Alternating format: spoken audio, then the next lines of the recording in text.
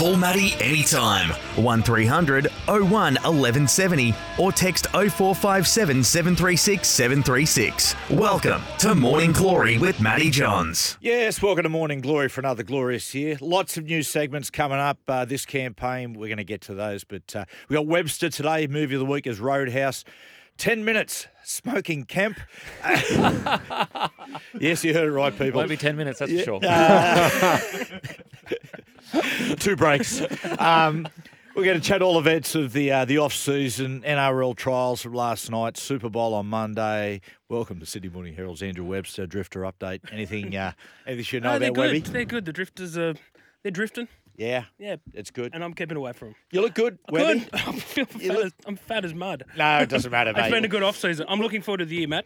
Another year of vague opinions and bagging people. Absolutely. I love it. Particularly next week when Joey comes back. Bloke at the bar, Denon Camp. Hey, Denon, how you doing, brother? Mate, I feel like a new man back from Europe at the end of last year, heading into this year. Feeling very, very excited. Have you had a spray tan?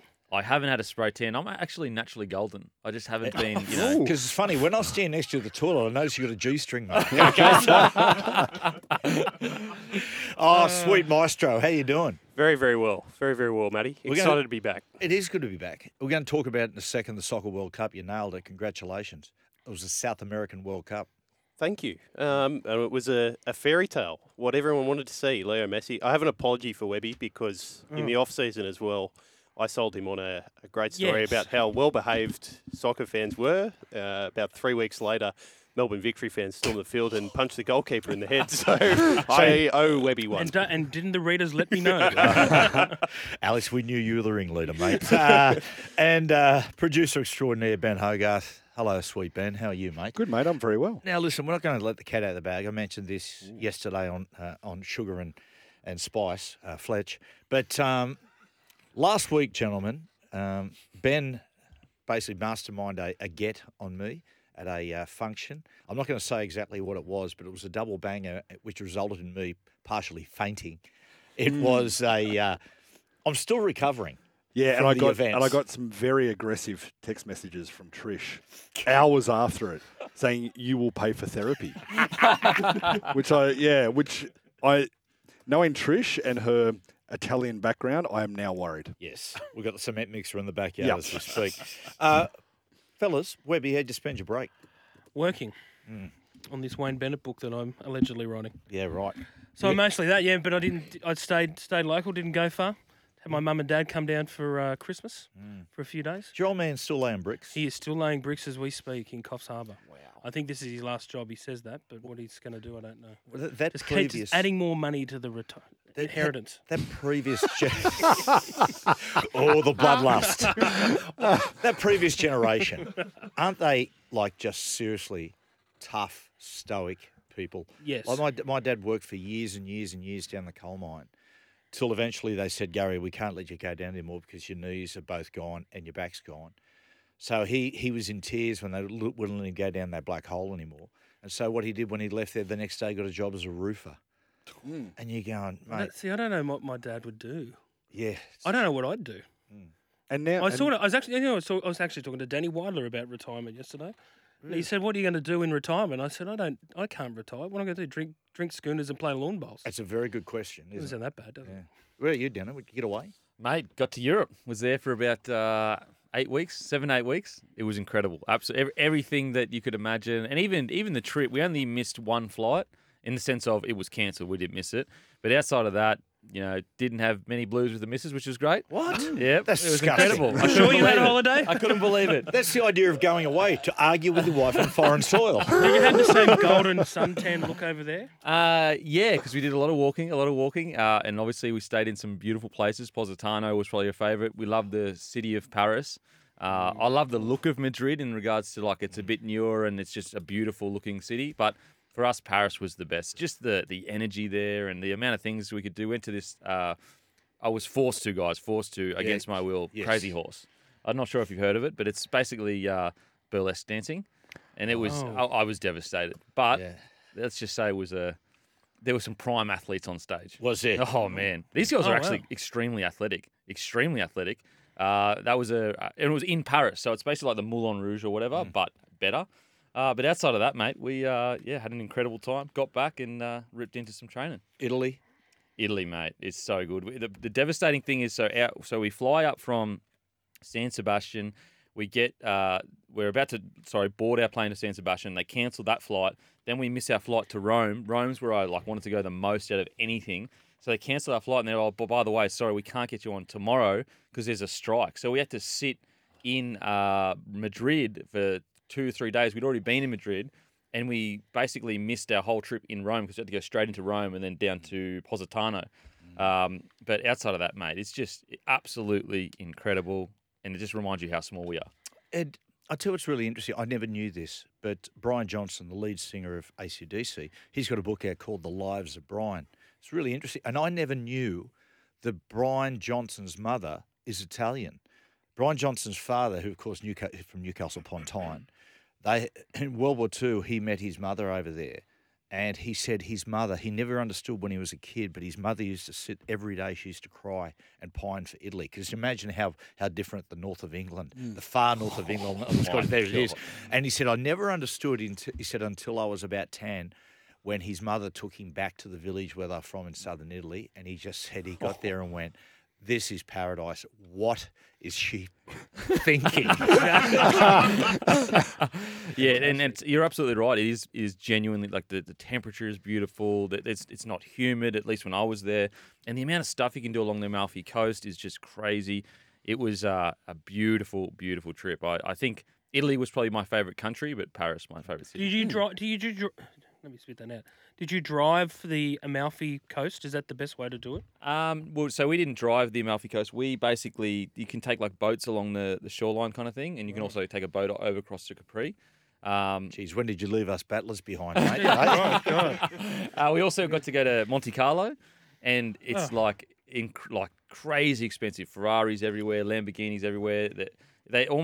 It's almost they wear it on their sleeve in regards to, like, we are proud that we're rich. Like, it is, like, put it this way, as soon as we went in there, so everywhere else you go across Europe, you'll get a text from Telstra saying it's going to cost you $10 per gig.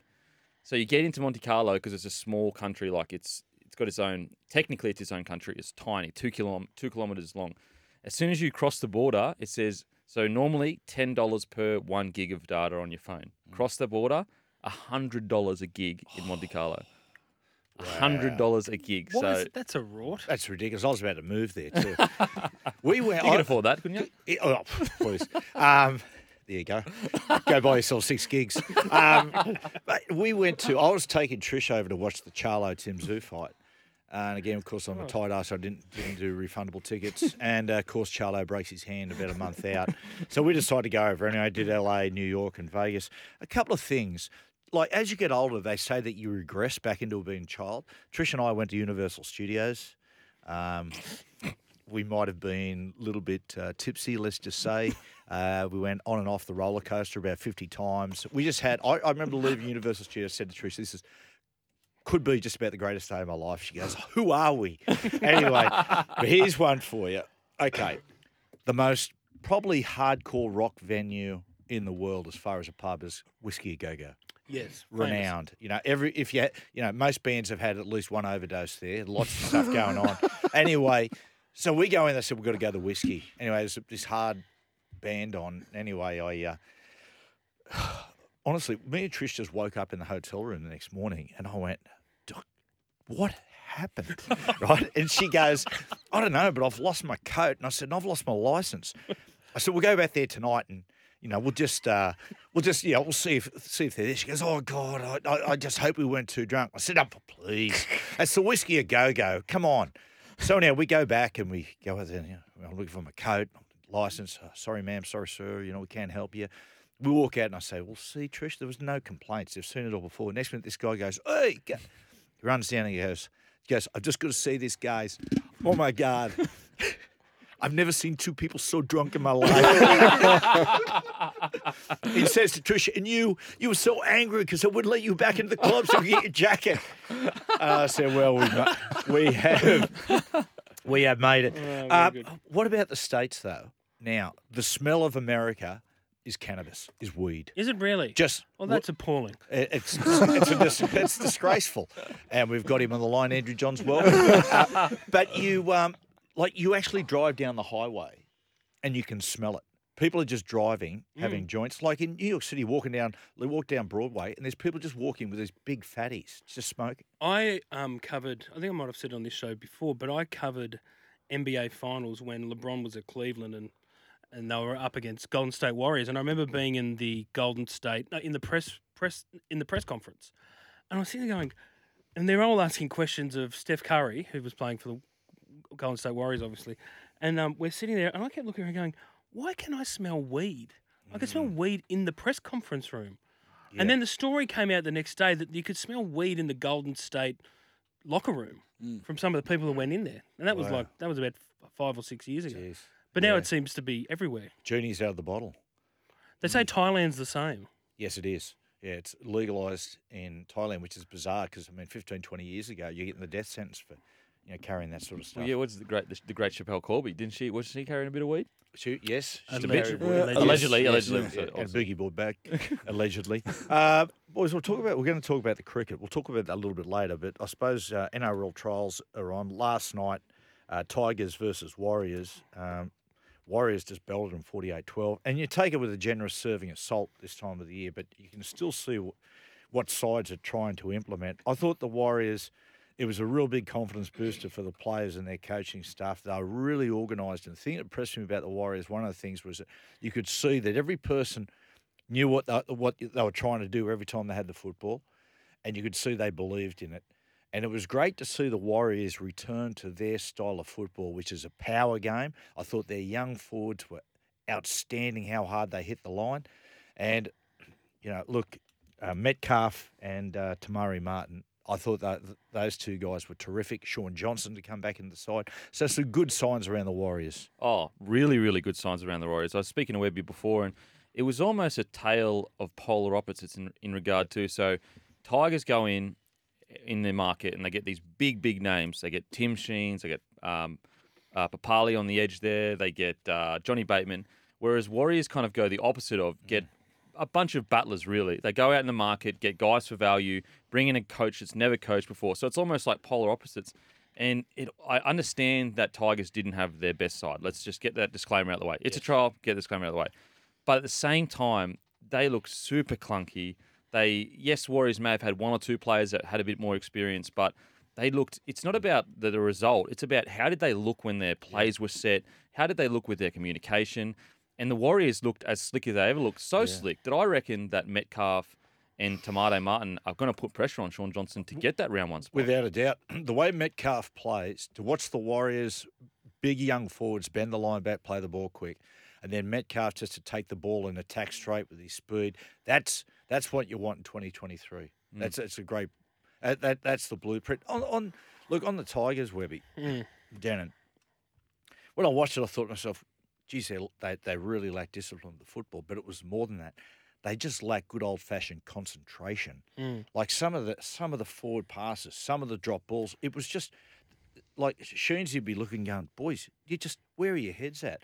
Sheensy, there's no doubt he'll fix like that. He's seen it all before and adjusted it, but I think he would have been sitting up the box going, man, this is a bigger job than even I thought. New Year, same Tigers. It sort of had a bit of that feel about it. And look, their team was nowhere near at full strength. They had hardly any of their big names, particularly the two big name signings. But you would have expected more out of them for the first game. And given that this was supposed to be the new revolution at the Tigers, my concern with the Tigers is that the changes were cosmetic.